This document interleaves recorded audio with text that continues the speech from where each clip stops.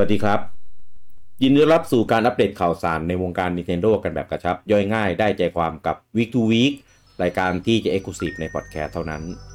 ในเอพิโซดที่56นี้พบกันกับผมลูกี้คุณรูจังคุณเต้แล้วก็ลุงปอครับผมสวัสดีครับจ้าเอ๋ครับสวัสดีครับเฮ้ยทำไมคนอื่นมัน low energy จังวะเห็นข่าวแล้วรู้สึกมันท้อใจวีคนี้ไม่กูดีดอยู่คนเดียวเนี่ยมันช่างแห้งแรงซะเหลือเกินก็ปกตินะยังดีเลยก็ดีอยู่แล้วจ้ะมาข่าวสารในสัปดาห์นี้ครับอันนี้น่าจะเป็นกระชับย่อยง่ายแต่ว่ากระชับเนี่ยไม่ได้กระชับเพราะว่าข่าวสรุปดีนะไม่มีอะไรให้ไม่มีอะไรให้สรุปเลยถ้าข่าวมีแค่นี้เราไปถึงชั่วโมงได้ก็ไม่น่าเลยก็กระชับได้เลยพี่มันไม่ใช่เรื่องข่าวอ่ะถ้าจะไป1 ชั่วโมงมันจะเป็นเรื่องอื่นถ้างั้นก็ข่าวก็คงไม่ใช่ข่าวเกมอ่ะข่าวแรกที่เราจะพูดถึงกันนะครับในเอพิโซดนี้นะครับก็คือตอนนี้มีการประกาศนะครับเกม The Tag GU Last Recode นะครับจะมาลงบน Switch นะครับวันที่10 มีนาปีหน้านะครับผมซึ่งอันเนี้ยก็จะรวมทั้ง4 วอลลุ่มนะครับวอลลุ่ม1 Rebirth อะไรพวกเนี้ยมาไว้อยู่ในเกมเดียวกันนะครับ Reminisce วอลลุ่ม2แล้วก็วอลลุ่ม3 Redemption แล้วก็วอลลุ่ม4 Reconnected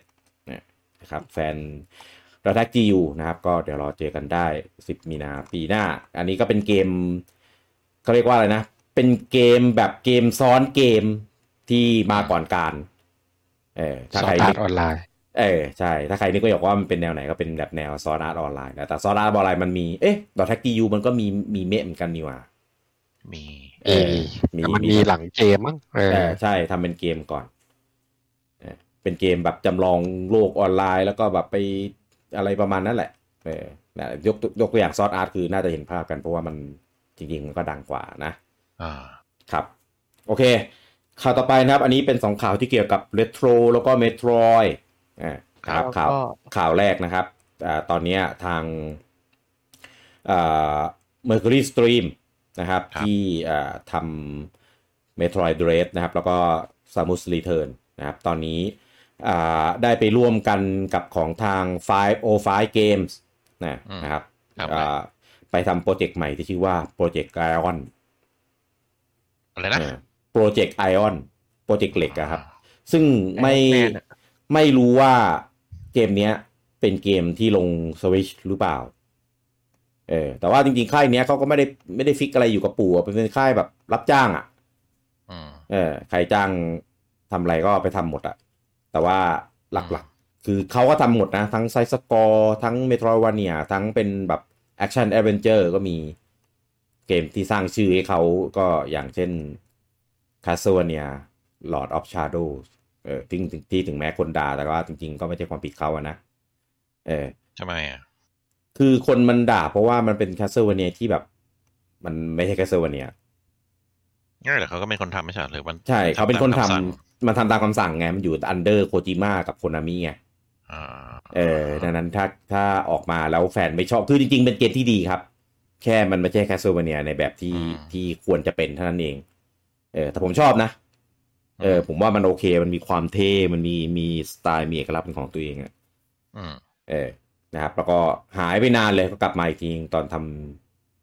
Metroid Samus Return แล้วก็ Metroid 2D ใช่ Metroid ทั้ง2 ภาคนะครับนี่ก็เลยมีงานกลับมานะครับซึ่งทำกับ505เนี่ยเกมของค่ายเนี่ยก็จะมีดังก็มี Control มี Ghost Runner Terraria อะไรพวกนี้ครับผมที่เป็นเกมของค่ายนี้ก็ไม่รู้ว่าจะไปทำเกมแบบไหนยังไงนะครับลงสวิตช์เปล่าไม่รู้ด้วยอันเนี้ยก็พอดีมาเป็นทีมที่มีผลงานอยู่กับของเราก็เลยเอามาพูดถึงกันนะครับอีกข่าวหนึ่งที่รีเลทกันนะครับเป็นข่าวของทาง Retro Studio นะครับเป็นข่าวที่ปล่อยโดยจริงๆผมเห็นชื่อแล้วผมแบบเบือนหน้าเป็นคนที่ผมเบือนหน้ามากนะครับแจ็คแมทธิวส์นะครับเป็นอดีตคนที่อยู่Retro Studios ซึ่งหลังๆเนี่ยไปให้สัมภาษณ์กับช่องนั้นช่องนี้แล้วก็เผยความในซึ่งเปิดเผยได้หรือเปล่าก็ไม่รู้ไม่มีอะไรค้างคาแล้ว ไม่ได้มีสัญญาอะไรติดอะไรไว้เหรอผมเลยงงว่าแต่ละอย่างแต่ละเรื่องที่ออกมาพูดเนี่ยมันพูดได้จริงๆเหรอซึ่งก่อนหน้านี้เขามาพูดว่า Metroid Prime Trilogy อ่ะจะมาทำรีมาสบนสวิตช์อะทำยากมากเป็นไปไม่ได้หรอกสมมติถ้าทำก็คงทำเป็นแยกภาคคงไม่ได้ทำมาเป็นแบบรวมมัดรวมอะไรเงี้ยครับซึ่งตอนนั้นน่ะก็มีสองกระแสนะครับกระแสหนึ่งก็เหมือนคนก็ให้เครดิตไงเขาคนเคยทำอยู่อ่ะก็คงคิดว่าน่าจะเป็นจริงแหละอะไรเงี้ยมีกระแสหนึ่งก็คิดว่าคือทำไมมันจะทำไม่ได้เพราะว่า Metroid Prime 1-2 อ่ะมันเคยลงเกมคิวมาก่อนแล้วมันใช้จอยเล่นได้ยังทำให้มาใช้โมชั่นเล่นบน V ได้เลยแล้วทำไมมันถึงจะกลับแล้วแต่ความสามารถพอร์ตแล้วทำไมมันถึงจะกลับมาทำให้เป็นใช้จอยกลับมาเล่นอีกครั้งหนึ่งไม่ได้แบบ HD มันมีทั้งสองแบบมีทั้งโมชั่นมันมีทั้งใช้จอยแล้วมันติดตรงไหนเหรอคือผมไปฟังเหตุผลเขานะไปดูแบบในช่องที่เขาไปให้สัมภาษณ์เลยนะก็แบบอะไรก็ไม่รู้อะแบบพูดไปเรื่อยอะอะไรก็ไม่แล้วประเด็นคือเขาออกไปแบบนานมากอะหลายปีมากแล้วอะหลังๆก็มาหากินกับบุญเก่าอะซึ่งเหมือนหลายๆคนจากแถวๆเนี้ยใช่ใครเหรอเลจี้อ่ะหมายถึงเลจี้อยากกินแต่กับบุญเก่าอ่ะคือแบบผลงานใหม่ไม่สร้าง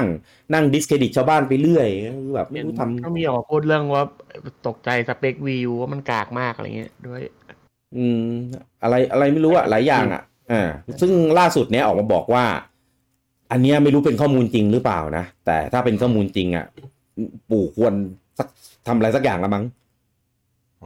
ออกมาบอกว่า Metroid Prime อ่ะตอนแรกอ่ะวางแผนจะทำเป็น third person shooting คือทาง Retro อ่ะจะทำเป็น third นะครับแต่ว่าทาง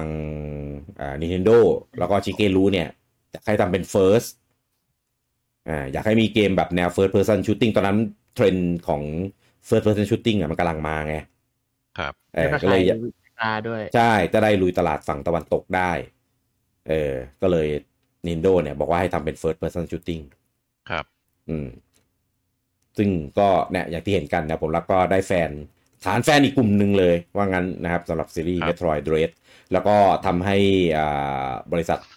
Retro Studio เนี่ยก็ก่อร่างสร้างตัวเป็นบริษัทที่ใหญ่ขึ้นดีมีชื่อเสียงจากเกม Trilogy นี้เลยแล้วก็พอจบ Trilogy นี้ปุ๊บแล้วก็สมองไหลโดนสูบหายออกกันเดือนหมดเลยไม่เหลืออะไรเลยว่าง่าย key person ออกเกลี้ยงเลยครับที่เหลือคือแบบหลักๆเลยนะคือเขาไม่อยากทำเมโทรยแล้วเบื่อแล้วไม่ทำเมโทรยแล้วก็ไม่อยากโดนเขาเรียกอะไรนะใบสั่งทำงานตามใบสั่งอยากเป็นเซคันนะคือเป็นเซคันเขาอ่ะก็จะเอาอะไรก็ไม่รู้เหมือนกันตลกก็มันเป็นบริษัทตะวันอิสระบ้างบริษัทตะวันตกอ่ะก็เลยอยากอิสระไงเพราะเข้าใจแหละว่าฝั่งญี่ปุ่น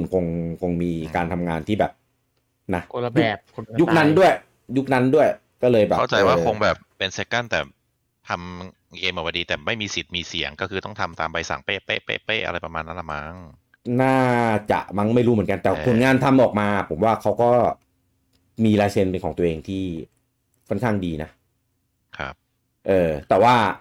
พอออกไปนะก็ไปละเหตุละเหเล่ร่อนอยู่พักใหญ่ๆเลยแล้วก็สุดท้ายก็ไปทำกับบริษัทญี่ปุ่นอยู่ดีที่ทำเกมรีคอร์ครับทำกับอีนับคิงอ่ะแล้วก็แป๊กใช่ที่ไปลงของอีนับคิงเขาทำอะไรดีมั้งนอกจากไอ้นั้นนะไม่ดีครับกระจากออกจากแคปคอมก็เละเทะตลอดนี่ตอนนี้ไปอยู่เลเวลไฟก็ทำเลเวลไฟจะล่มจมมาตอนเนี้ยจริงผมว่าแม่งเป็นคนที่อยู่ที่ไหนที่นั่นตายหมดจริงๆอ่ะเริ่มตั้งแต่ตอนทำไอ้เกมหมายเลข 9อ่ะอย่าไปพูดถึงตาบาปอ่ะก็ไม่รู้เป็นเรื่องจริงหรือเปล่าแหละแต่ว่าผมว่าเรื่องแบบนี้ถึงแม้มันจะนานแล้วอ่ะมันไม่น่ามาพูดอ่ะอย่างแรกคือ1คือยูไม่ได้เป็นคนที่อยู่ในบริษัทแล้วอ่ะครับเรื่องแบบนี้มันก็อยู่แล้วมันถึงพูดไม่ได้ไงก็เป็นเรื่องมันเป็นมารยาทไหมอ่ะคืออาจจะไม่ผิดกฎหมายหรอกแต่มันไม่ใช่เรื่องที่จะเอาเรื่องภายในเขามาพูดโดยที่แบบไม่ได้รับจริงๆตอนออกมันต้องมีเซ็นสัญญาเลยนะว่าห้ามเอาความลับที่จะทำให้เปิดเผย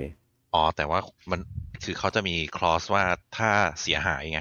แต่ถ้าสิ่งที่พูดไม่เสียหายเป็นประวัติหรือเป็นเรื่องเฉยๆหรือเป็นมันก็ คงไม่โดนเขาเลยพูดได้แต่เขาคงรู้แหละแหมงั้นไม่กล้าแสลนแตนต้องมาพูดหรอกแล้วอีกคนอ่ะเราไปข่าวต่อไปกันดีกว่าครับผม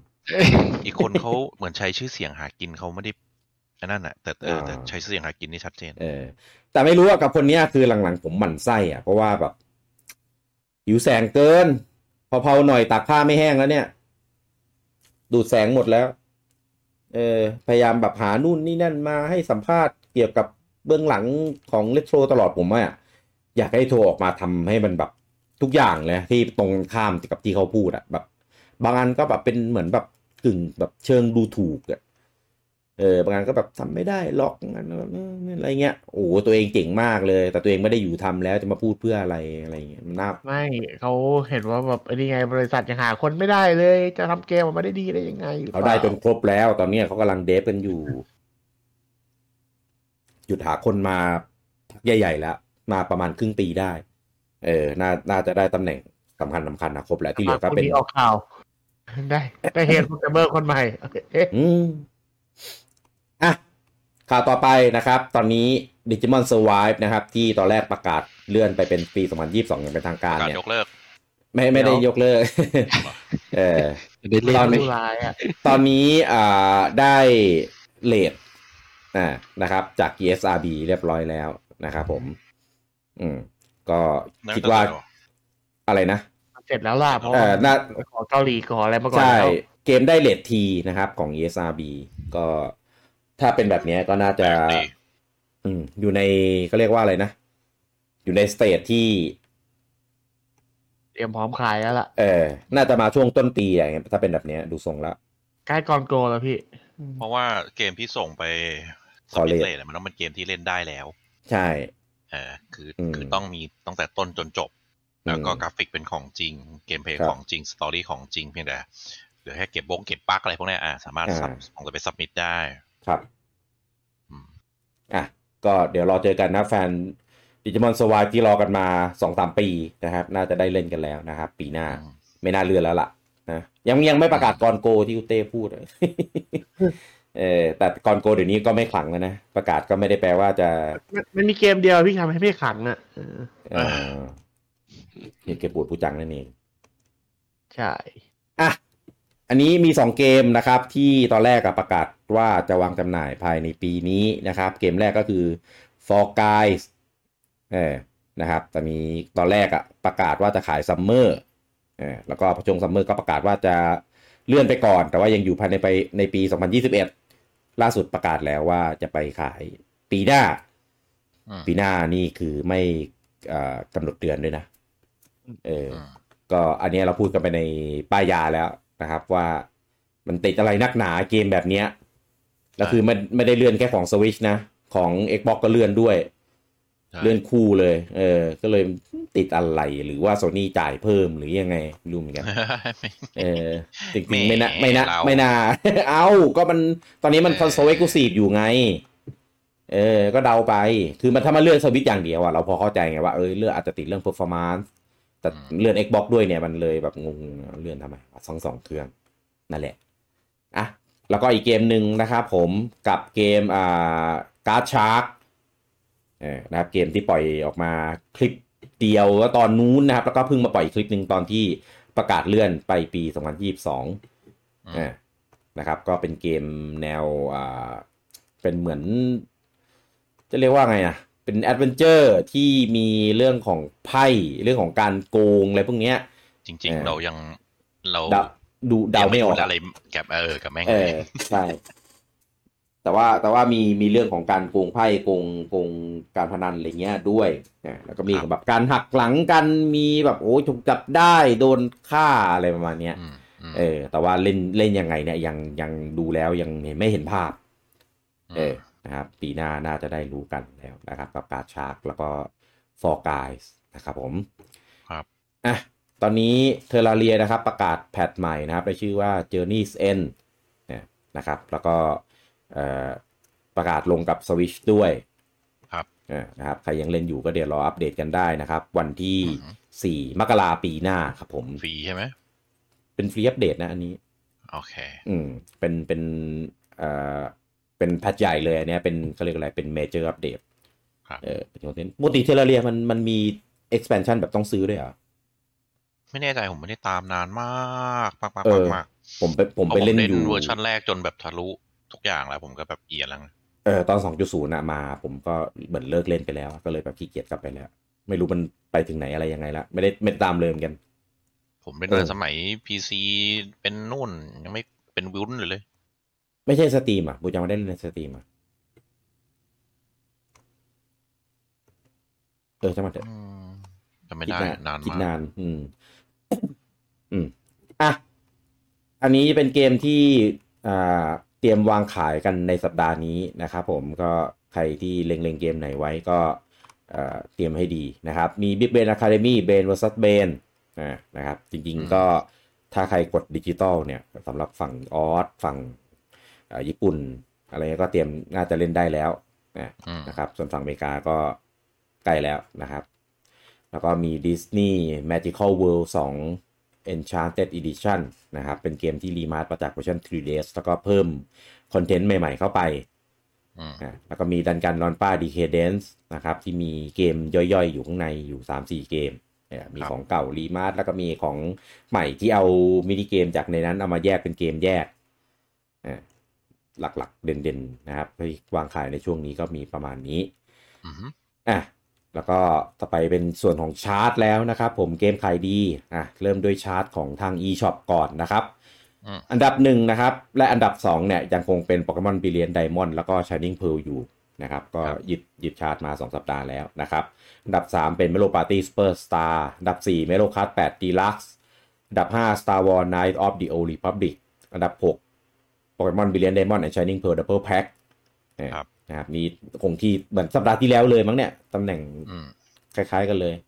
อันดับ7 Grand Theft Auto Trilogy Definitive Edition อันดับ8 Shin Megami Tensei 5อันดับ9 Animal Crossing New Horizons แล้วก็อันดับ10 Among Us ครับผม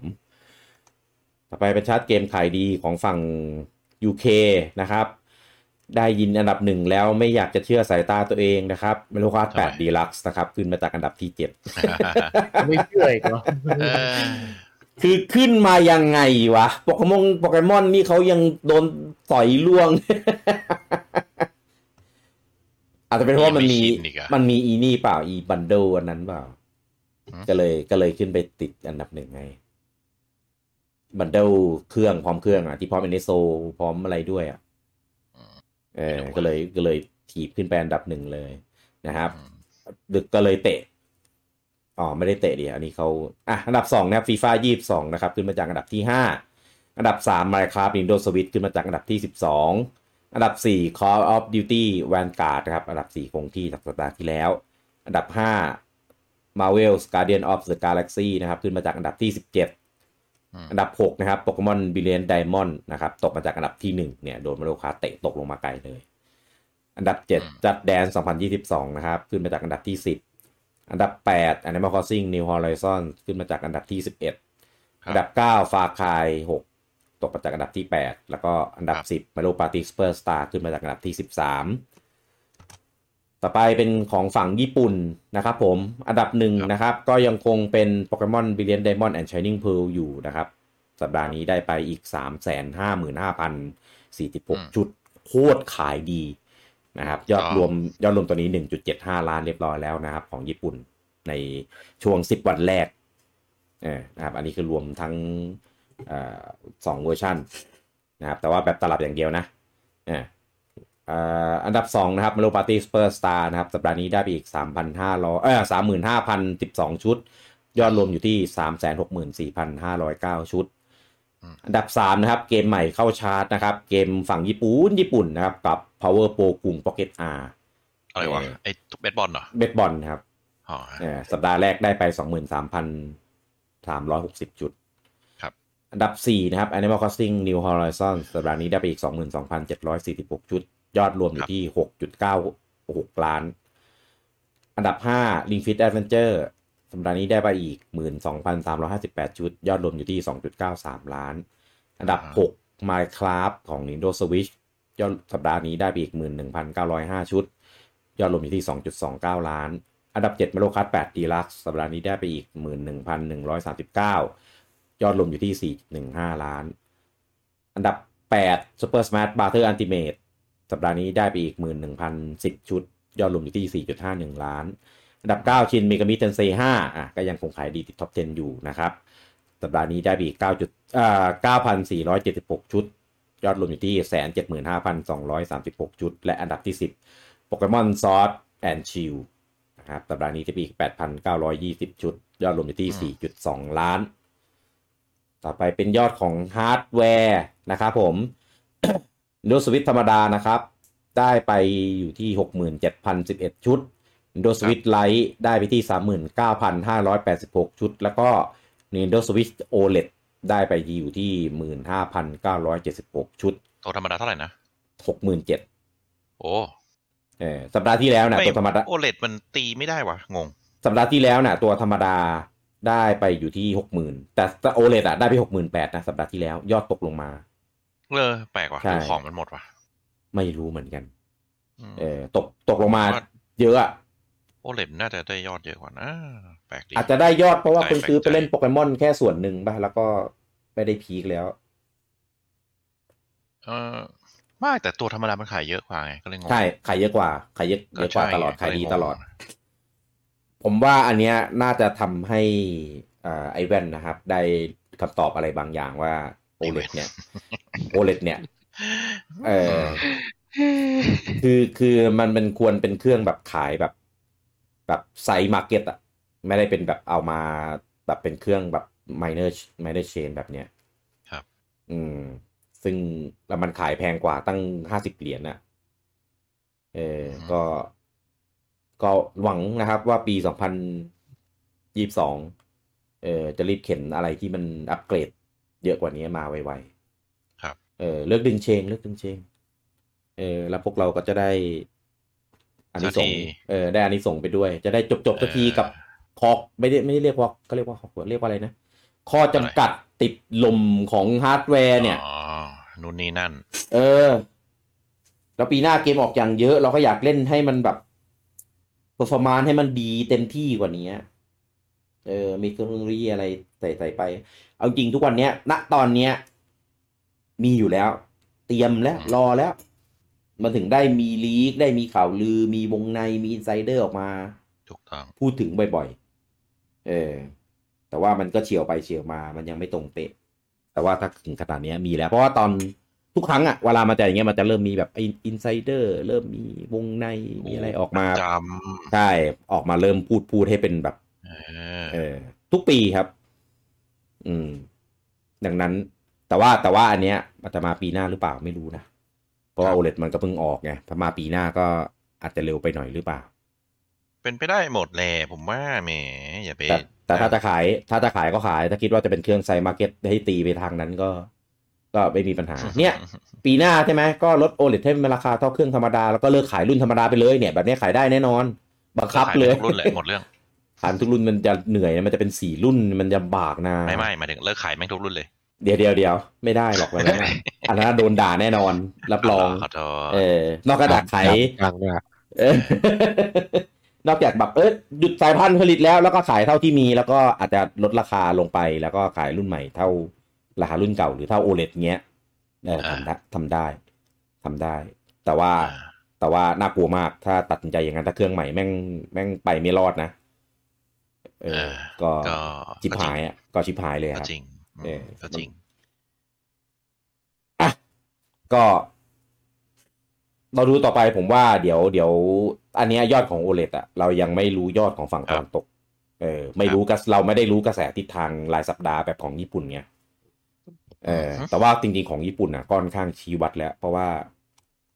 ฝั่งญี่ปุ่นเขาเล่นแฮนด์เฮลเยอะยิ่งกว่าฝั่งตะวันตก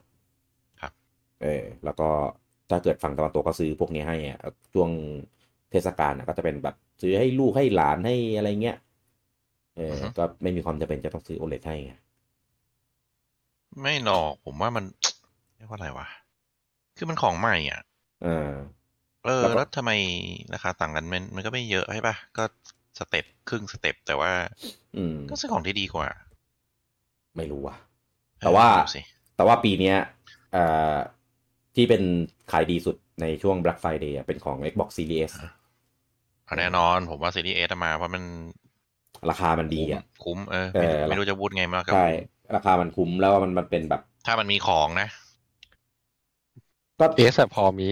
เอสแต่มีของผมเลยคิดว่ามันราคามันถูกแล้วก็มันเหมาะกับการซื้อเป็นของขวัญก็คือคุณได้เครื่องใหญ่ไงแต่ด้วยราคาถูกก็ไม่อะไรนี่ครับโอเคจบแล้วนะครับข่าวสำหรับสัปดาห์นี้นะครับสั้นผิดปกตินะครับไม่ต้องแปลกใจเพราะว่าหมดแล้วเหรอจริงๆวีคเนี้ยไม่ใช่แค่ข่าวน้อยเพจเรานี่คือโคตรล้างเกือบจะเป็นเกือบจะเป็นเพจของชินเมกามิเทนเซ5ไปแล้วตอนเนี้ย ลงแต่เวิร์ฟชาโดว์อย่างเดียวคือนั่งอ่านข่าวแล้วก็แบบนั่งแบบตาลอยเลยแบบวีคผมก็ไม่รู้จะลงอะไรเหมือนกันนะไม่ค่อยโดนตาอะไรนะครับไม่ค่อยโดนตาไอ้โดนใจอะไรมีมันเป็นเรื่องที่แบบไม่น่าเขียนอ่ะเงียบจริงนะโอเคก็เดี๋ยวเราดูกันสัปดาห์หน้าคิดว่าน่าจะแห้งกว่านี้อีกยิ่งเข้าช่วงธันวา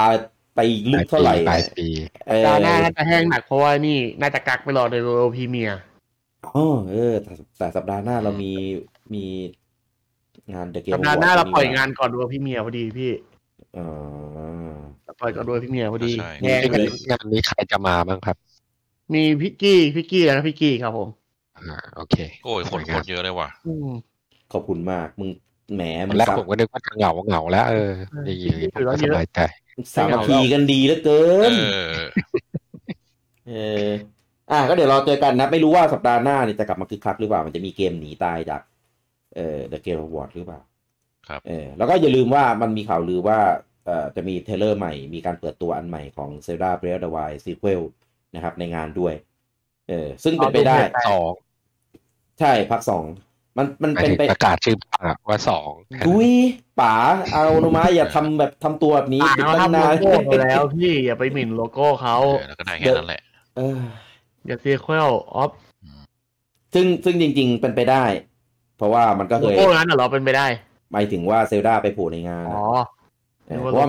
มันเคยไปแล้วเซลดาแล้วก็เคยได้รางวัลจากในงานนี้ด้วยนะครับก็มารอลุ้นกันนะครับ8 โมงเช้าวันศุกร์หน้าถ้าชนะรางวัลในคนที่เกมที่รอคอยก็โชว์เทเลอร์ถ้าไม่ชนะเก็บเทเลอร์กลับบ้านทุยเทเลอร์กลับใช่เหรอวะแปลว่าอะไรวะถ้างั้นเราประกาศเลยดีกว่าถ้าอย่างเงี้ยวีคหน้าวีคทูวีคเราจะเป็นอัดคืนวันศุกร์มาปรากฏเช้าวันเสาร์แทนเพราะว่าเราจะได้สรุปในส่วนของ The Game Award ด้วยเพราะถ้าเกิดอัดคืนวันพฤหัสมันยังไม่มาไง The Game Award เราไปอัดคืนวันศุกร์ดีกว่าครับไงก็ได้จะได้มี The Game Award ด้วยประกาศไว้ล่วงหน้าแล้วกันว่าอาทิตย์หน้าจะขยับไปอีกวันหนึ่งเพราะว่าอาทิตย์นี้เดือนนี้เราขยับ2 อาทิตย์เลยใช่ไหมมีอะไรอีก23นั้นรางวัลใช่ไหมหรือว่าจะขยับเดี๋ยวว่ากันโอเคอันนั้นแม่งโคตรเงินผลแม่งหน้าด่าผมบอกแล้วว่าพี่จัดกันก็ได้แต่ผมไม่อยู่เดี๋ยวค่อยว่ากันจ้ะเดี๋ยวค่อยว่ากันจ้ะนะโอเคแล้วพบกับพวกเราได้ใหม่นะครับในสัปดาห์หน้านะครับกับวีคทูวีคสำหรับวันนี้ผมทุกที่คุณประจังคุณเต้แล้วก็ลุงปอต้องขอลาท่านไปก่อนครับผมสวัสดีครับจบแล้วทำไมสั้นนี่วะเฮ้ยจบแล้วรีบไปเล่นเกมยิงหัวคนไม่อยากจบใช่ไหมโอเคไปงง